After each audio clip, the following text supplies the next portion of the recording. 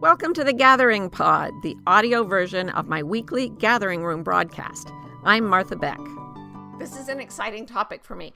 If you know about my particular fascination with the magical peoples of the world, the medicine people, the people who learn the ways of healing and compassion and the mystery and all the other things that make up a medicine person in a traditional culture, I call them wayfinders because I believe it's their job to find their way through the world and to help other people find their way as well. And many of you, if not all of you, I would classify as wayfinders. Now, there's a particular archetype that I believe is genetic, and it comes with the role of the medicine person or the wayfinder. And people with that archetype tend to be, and sorry if I'm repeating, very empathic, very committed to understanding people, understanding the natural world. They love animals, plants, poetry, the stars, plants, plant healing, any kind of healing modality. And in our culture, we split them all apart and call them a million different things. Like the doctor is not the one who goes out and studies botany. But in a traditional culture, that's exactly who needs to go out and study botany because that's where the medicines come from. So there are all these things clumped together. Also, there was a Cherokee medicine man I talked to who said, of course I use hypnosis. If you were out here in the middle of nowhere with no anesthesia, wouldn't you use hypnosis? Wouldn't you use the placebo effect? Of course I know the mind. Of course I'm using it as a healer. So they have all these interesting skills and talents and interests. And their high sensitivity is coupled with a really keen intuition and also the tendency to experience other people's fear and pain. So we've talked about this before. And what happens if you are born into this is that you're kind of, you know how they say about some football players, he was big when he was little, like he was born a big baby? A lot of wayfinders are old when they're young. So even if you're out there and you're like 15 years old and you're going, I get this, you could be what I call an older. I call it this because one of my dear master coach friends, Michael Trotta, who studied fire making with the Odawa Indians and is a genius in many ways, a huge medicine person, he said there are elders in traditional tribes that everyone goes to for wisdom, but in our culture, we don't create elders as much as we just create olders. We get people who are anxious and nervous and cranky and grabby, and they're old when they're young, and they just get older as they age until they die. And there's no accumulation of wisdom. So in traditional societies, everyone knows. So if you go back, a few hundred years, the library was in the minds of the elders. The knowledge of weather and natural phenomena and the different workings of the human heart, they were all mostly accessible through the minds of the elders. People who had lived and watched and wondered, and especially the wayfinder people. So here's the thing. If you were born a wayfinder with that archetype, but you don't have the culture that trains you to be an elder, you tend to stay old. So I was really old when I was young. By the time I was 20, I talked last week about chronic pain. By the time I was 20, I was in severe chronic pain. I had constant depression and anxiety. I sat around brooding about death and the fact that everything was going to be lost. And why should I even bother? Shouldn't I die right now? Oh, I wish I could die right now. I was seriously old at 18, 19, 20 years of age. Then I started to get a little bit of training in that I had therapy. So I learned from an elder, my therapist when I was 19, 18. He was a man who had lived among the Navajo Indians, the Dene of the Four Corners area, and he was in love with that culture. And his training was obviously Western academia, but he had this big dose of Navajo medicine man in him. And he would just sit there. He was really quiet. He'd sit there and he goes, Who are you becoming? Who are you becoming? Are you becoming me? He would say odd things like that he had heard the medicine people say when he was living among the Dene and loving their ways. And he's dead now, but he was not an older, he was an elder. And I started to learn a little bit about, if you investigate, if you start to really go into the subjects that obsess you as a wayfinder, what happens is you start to become younger in your spirit as you get older chronologically. So then fast forward like a million years. Now I'm doing research on this subject to write my book, Finding Your Way in a Wild New World. I was fascinated by the medicine people, and I talked to many, and I went around and read gazillions of things about different types of medicine people. And here's one thing that I found, that in many cultures, these people are seen to age in reverse. So if you've read The Sword in the Stone, or you know about the Arthurian legend, Merlin, his trainer, that's the druidic version of the medicine person, he aged in reverse. So as Arthur would go back and talk to him and get more instructions for life and the round table and everything, Merlin would be younger every time.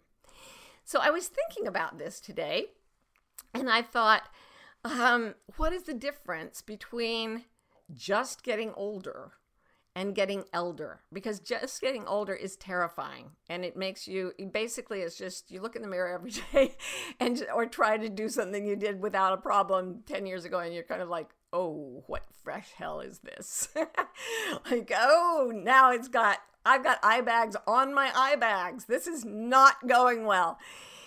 That's if you stay with the standards of the surrounding society. But it's a really terrifying place if you're going by those standards, and you're going to die anyway. Hate to tell you this. So how about jumping ship from the older and getting into the elder flow? And I use the word flow advisedly, because here's what I have found over the years. You know, if you take a body of water, there was a little pond near my house when I was growing up in Utah called the Botany Pond, because it was the botanical gardens at BYU.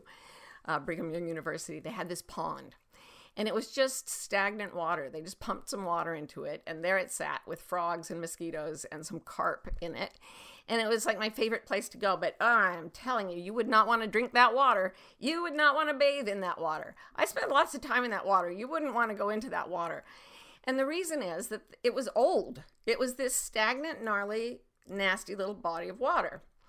Okay, that's what happens if you just stay who you are and try to hold on to the way you've always been. You just get old, and you get old in a week.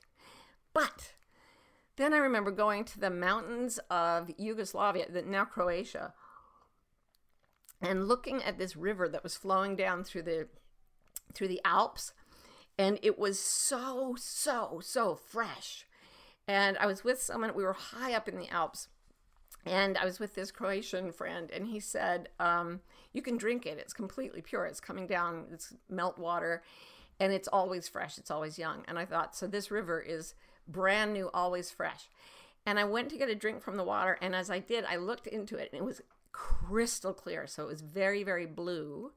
And one of the reasons it was blue, I looked down and I saw that it was actually constructed. It was paved in white marble. This is like way the hell up in the Alps, right? And it was paved by Romans 2,000 years ago as part of the aqueduct system of Rome. And I was like, okay, now that's different. This was put here about the time of Christ. And, you know, when Jesus was walking the earth, and now I'm drinking from it because it's brand new, fresh today. And I thought, okay, lesson. I was young at the time. Only I was psychologically old. But I remember thinking, there's a lesson in this. And the lesson is that if you stagnate, if you stop allowing flow in any area of your life, if you hang on to the way you want things to be, the way things are, the way they were when you were young, you will be old tomorrow. I don't care if you're 15 watching this or if you're 105, you will be old if you hang on to the way things have been and the way you want them to stay. But if you let go and let go and let go and come to see impermanence as actually the flow of your own life, impermanence, transience, the continuous change of reality, if you come to love it, allow yourself to flow with it, allow every change that comes, oh, look at that, that's different, that's new, you will always be young, even if you live 2,000 years. And I had a sad lesson about this. I was very sad until yesterday. I was sad because we had to take down our bird feeder because there was a bird plague. And, you know, I'm like, I'm okay with the pandemic. I can keep wearing masks. I can do all this stuff. And then they said, take down. Bird feeders are now super spreader events. And I was just like, really? Really? So I took down my bird feeders. And then they said, okay, plague is getting better. You can put your bird feeders back up. So I did. Now, my bird feeder was like the talk of the bird neighborhood. There was no talk to the actual people because I am more fond of birds than I am of people. No offense, you guys. I love you. I just love birds more. I really do love birds.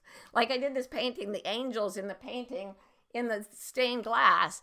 They're all the birds that were in my bird feeder. They're all these different colors, cardinals, goldfinches, bluebirds, everything. They haven't come back. My bird feeder has been fresh and I got a new bird feeder. It's all shiny and new. I put new seeds in it. I change the seeds every couple of weeks. It's been weeks. I don't see any birds. And I literally thought they were all dead. And I have been like, I go downstairs in the morning to get my morning coffee and I look out and I see the bird feeder just no action. And I was really hanging on to the way things were. I wanted those birds back so much. I can't even tell you. And I was spiraling into a major depressive meltdown over the birds. Like Friday, I think, what is it? Sunday. So Friday, I was like driving somewhere and I called Ro in the car. I don't want to be alive in a world without birds. I want to die. So I had become old, very old, as I fixated on my bird feeder. And then we had a friend come yesterday from somewhere else in Pennsylvania. And she's like, oh yeah, I put up my bird feeders and there are birds all over the place. And I was like, really? They're not all dead? And she said, no, there are plenty of them. And I'm like, I still don't know why the hell they're not at my bird feeder. I don't know what I did to offend them. Probably has something to do with politics because these days. Anyway, in one fell swoop, I said, oh, the birds are going to be okay. And then I realized that the birds are going to do what the birds are going to do. And there have been species that have gone extinct in my lifetime that I deeply miss, even though I never knew them in the flesh. And I've got to let it go. I've got to let it be. And I was talking to, yes, you guessed it, my new friend Jill Bolte Taylor, because we talk a lot now. She tells me about the brain. And what she was saying is, if you let go of something I said, okay, so I lost my birds temporarily, whatever. But what if I'd lost a person? What if I'd lost my country? You know, like, what about a huge loss? And she said, it's like the person you are constricts around the emotion and it comes in. And it comes in, if you allow the pain of loss to flow through you, you will go through 90 seconds of unendurable agony. And she said, it's fine. Go ahead and suffer, but don't forget to enjoy it because this is one of the great experiences of being human. And if you just let yourself go into it for 90 seconds, whoosh, there's a release and you relax for a while and then there's another 90 seconds. And it's just, she said, let yourself like fall on the ground and weep and wail because it's one of the great experiences of life. And I said to her, do you know, you are describing literally, not even metaphorically, the process of giving birth. Like, if you've had a baby, you know that the contractions at their worst, and they are very worst, last for 90 seconds, and they are, trust me, unbearable. And then they ease off, and then they come again too soon, but only for 90 seconds. There seems to be this 90-second limit to our ability to tolerate the unbearable. And after a while, what that's doing is it brings something through. and it brings through a brand new life. It brings through a newborn. And it was so fascinating to hear her. I'd been obsessing about how to stay young. And she was talking about how the experience of allowing even the most unbearable things to flow through us instead of getting caught in us. She said, if you clamp on it, if you decide this must not happen, I will not let it happen, it will stay there forever. And you will be not only old, but miserable old, like the worst kind of old. But if you let the pain flow, whatever it is, then you will become new, you will become new, you will become new. And I thought what she's actually talking about is the rebirth of a new self. It's the old self that lets go. It's the way things were that lets go. The pregnant woman is not going to be the pregnant woman after that baby comes out, but she's going to be something different, the mother to this newborn. And that's beautiful. And then she's going to go through life, and maybe she'll have other types of agony that come and then last 90 seconds at a time. And it's unbearable, but it's a flow that is bringing newness into the world. And if you can actually, the process of becoming an elder, not an older, is to get used to those 90 seconds, to get used to the fact that we give birth over and over and over to newborn aspects of ourselves. And then we are fresh, brand new. When we get through a crisis like that, and I've had a few in my life, you come out the other side and you are brand spanking new. I was talking to somebody who works with women in the Congo, which is just, some of the atrocities being perpetrated there are unspeakable. You don't even want to know. And she said she works with the women there, and she said a lot of these women don't make it psychologically. They're just completely broken. But she said the ones that do, she's like, they are lighthouses. They are shining. Like the agony they've gone through because they accepted what was happening. Not that they wanted it to keep happening, but it had already happened. It was happening. So the allowance of that flow has killed off so much of the attachment, a Buddhist would say, attachment to what is, that what remains just flows like water through the world, and nothing harms it. It doesn't try to attach to anything, and it flows and flows and flows, and it's clear and beautiful and life-giving, and it never remains in suffering. It always flows through it, and the suffering is always productive. And that's what an elder knows. And the worst things we've been through sometimes are the things that give us the opportunity to be an elder in the best sense. So I wanted to take some examples now. Sorry, not examples, questions, but you're all examples of this beauty. Okay. Hello, the lovely peoples. This is Martha, inviting you to a free masterclass that I have made called 5 Paths to Your Purpose. Probably the most common question I get from people is, how do I find my purpose? Why don't I feel that I'm on purpose? Well, it turns out there are certain things you have to do to find your purpose, and I broke them down into 5, and I made a little masterclass about it. So if you'd like to see it, just go to marthabeck.com/purpose, and you will be able to watch it without any charge at all. So, now, Rowie, I'm not getting the questions you sent because it's, you made it so that I couldn't do that. But I still love you.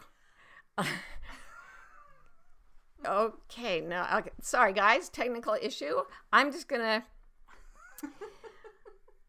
I told you, okay? I told you it was happening. And you were like, just look at it.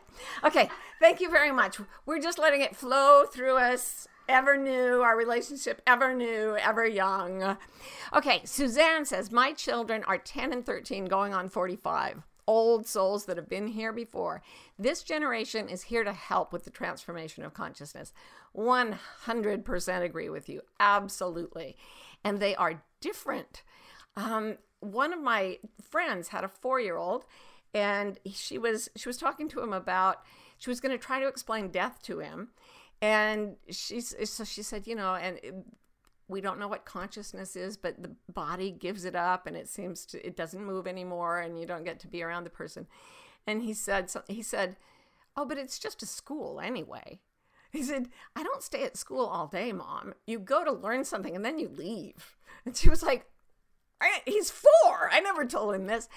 I'm hearing a lot of things like that from a lot of parents and from the young people that I run into. I can't wait till our baby is old enough to say something. She'll probably just be like, ugh, what did I do to get saddled with you? Okay. Aleja says, I'm stoked to finally catch this. Oh, yeah. The Way of Integrity has changed my life. Oh, thank you for reading it. She says, thanks for writing it. Thank you for reading it. Yeah, it's all about flow.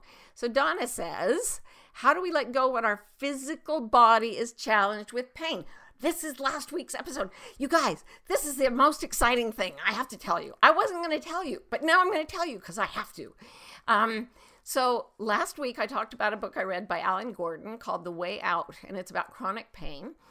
You can go watch that or listen to that podcast. But the gist of it was, when you have pain in the body, and then you add fear to the pain, the body will heal, but the brain will sustain the pain, and it is real. I'm not saying it's fake or it's imaginary. This is real, absolute, agonizing pain that never changes and never stops. But the thing that holds it in place is fear. Okay? Fear. So then somebody wrote me after the gathering room and said, oh yeah, this cured my chronic pain. Have you read John Sarno's work? Yes, I have. And a couple of other people. Then somebody sent me a recording of somebody who did a past life regression, and she died in childbirth of that life. And she said, darn it, I was there to practice distancing myself from pain, and I forgot. I forgot that if you're not afraid of pain, it won't hurt you as much. And that was the whole reason I went down there. And then I got afraid of the pain and checked out before I really wanted to. Believe that or not, I don't know. I mean, to me, it's very, very, very woo-woo. And maybe it's true and maybe it's not. But it was interesting that she was saying the fear of pain is greater. It's a greater destructive force than the pain itself. Then I had a session with a physical therapist on my foot that had surgery. And she started talking about, okay, pull the foot this way, hold it there. The brain will get rid of the fear of the injury, and then it will drop the pain. And I was like, huh. And then I started to think, I believe that I am being given, because when things come at you from all those different angles, this thing kept coming at me. Pain is about fear. There's pain, and it's not fun, but it's acceptable. But pain plus fear is excruciating. Pain plus fear holds emotional as well as physical pain in place. And I realized that Elizabeth Kubler-Ross's stages of grieving, bargaining, denial, bargaining, anger, grief, acceptance, that thing, fear isn't in there. Because you can go through that cycle with fear, as I have always done, and then it will stay in you forever as anxiety. But if you go through it without fear, the anger, the grief, the whole thing, you come out on the other side changed, and it flows through you. So the absence of fear is the key to handling this reality without ever getting old. Okay? Old in spirit, old even in body. It's the key to getting through pain. It's the key to letting go of pain. So I was thinking, I'm going to reread the best book I've ever read on fear. It's called The Gift of Fear, and it's by Gavin de Becker, and it was written decades ago. I'm sure I've talked to you guys about it because this guy is a brilliant writer and he's a brilliant man, and he is an expert in the prevention of violence.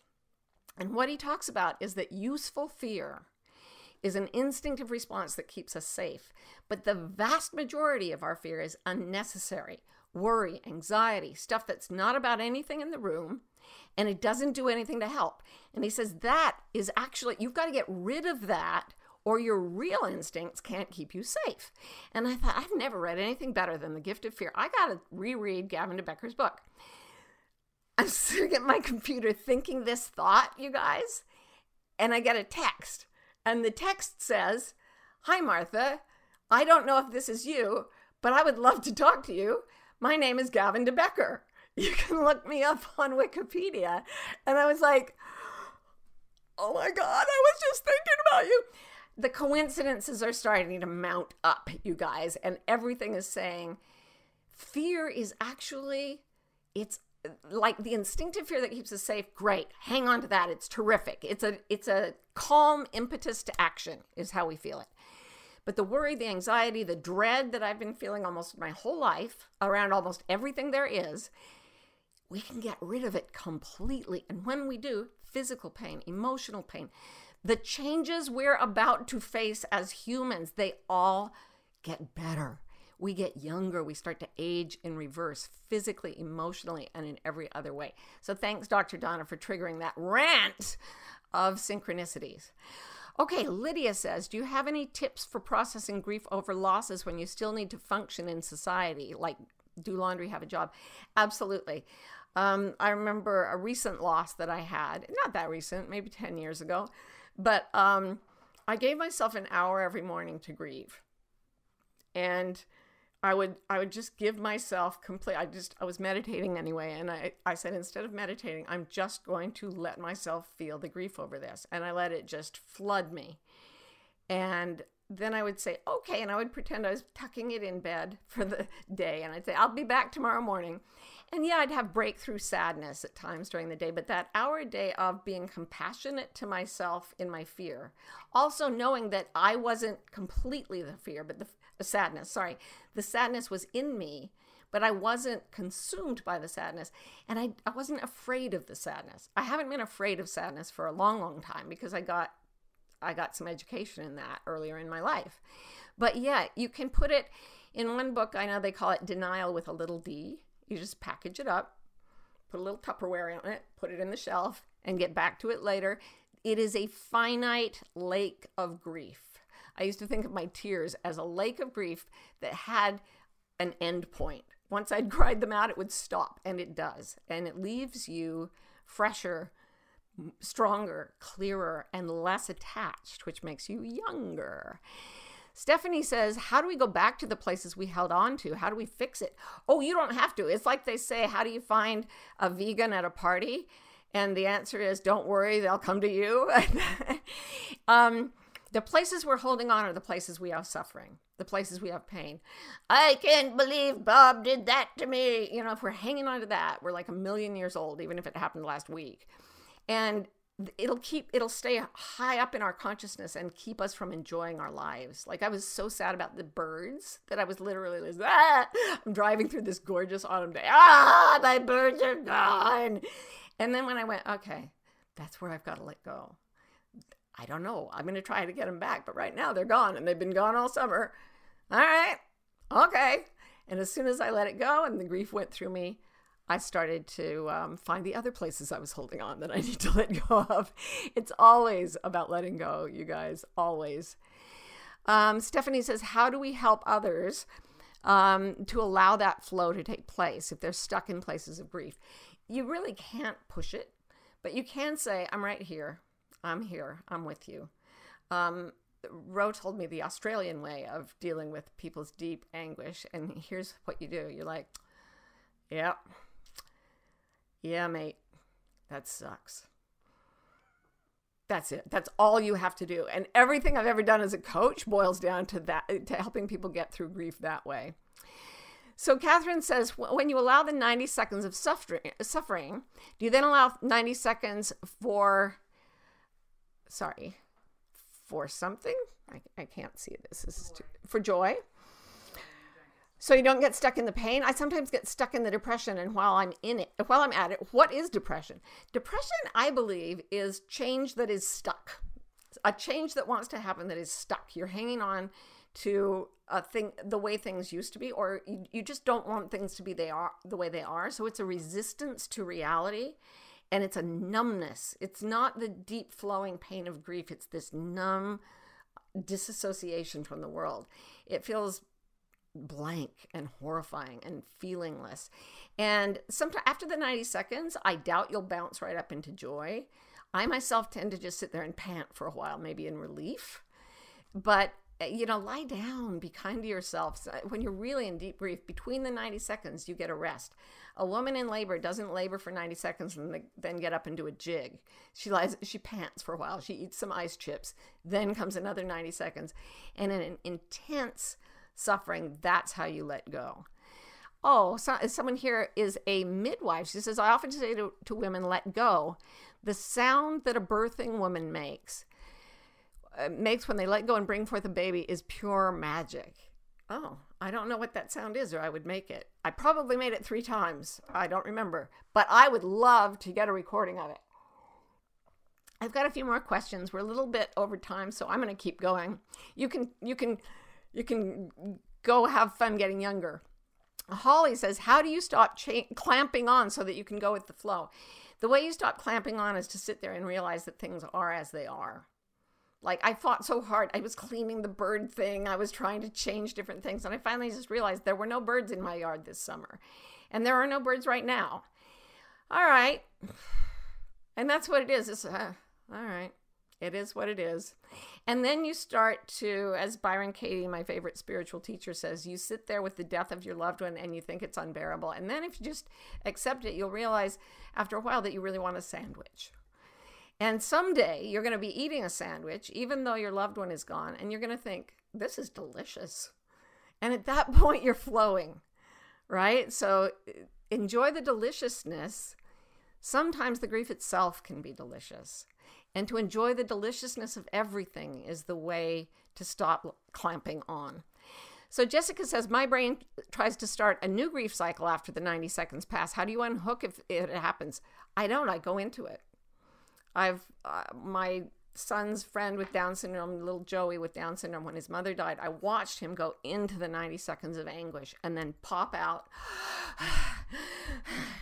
And then he'd go in again. And I watched him heal like in real time because he had no resistance. And I try to be like him. I try to just go with it. Marion says, I feel the most awkward around my young friends. Like I feel younger around them, but I feel like the old person acting younger. How do you become the beloved youthful elder? I suggest you stop worrying about being beloved and just beloved people. Like look at someone and go, I love you, and see if they don't immediately take you as their favorite person in the room. Anne says, are you saying anxiety is prolonged fear? I am. And that's my experience of it. Amy says, do you identify as an elder now? You seem so playful. How does play create elders? Yes, the older you get as an elder, the more playful life is, because you're going to die in a minute and you're almost done.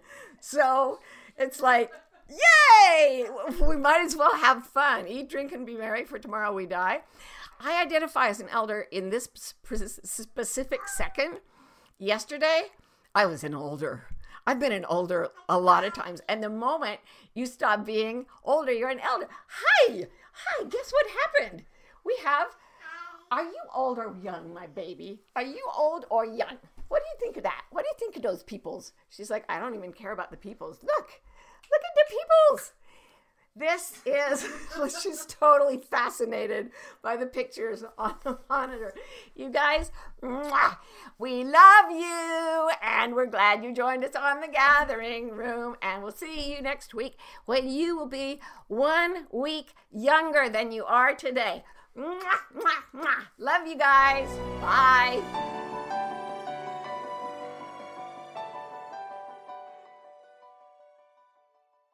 Change, eh? It sure does keep happening. I feel like there's something that you, Martha Beck, have created that will help us understand how change affects us and how to manage it. Oh, by coincidence, now that you mention it, I have. It's called The Change Cycle. It's about 4 aspects of the whole process of change. And we've put the information together in one handy place so that the people can refer to it when they're going through change. And you know what else? We also made podcast episodes about each of the 4 squares in the cycle that are also on this new page that we've made for the peoples. Well, how remarkable is that? All right, you can find out all about the change cycle at marthabeck.com/change.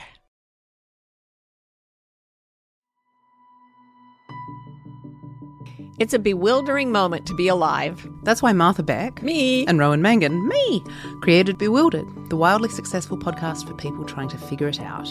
Most of us are trying to fit society's expectations about how we should live, which is stressful and confusing. On Bewildered, we look at topics like perfectionism, What it means to have enough, anxiety, and creativity to see where the culture may be pushing us all away from the lives that truly fulfill us. If you're bewildered, if you want to think and you love to laugh, Come join us.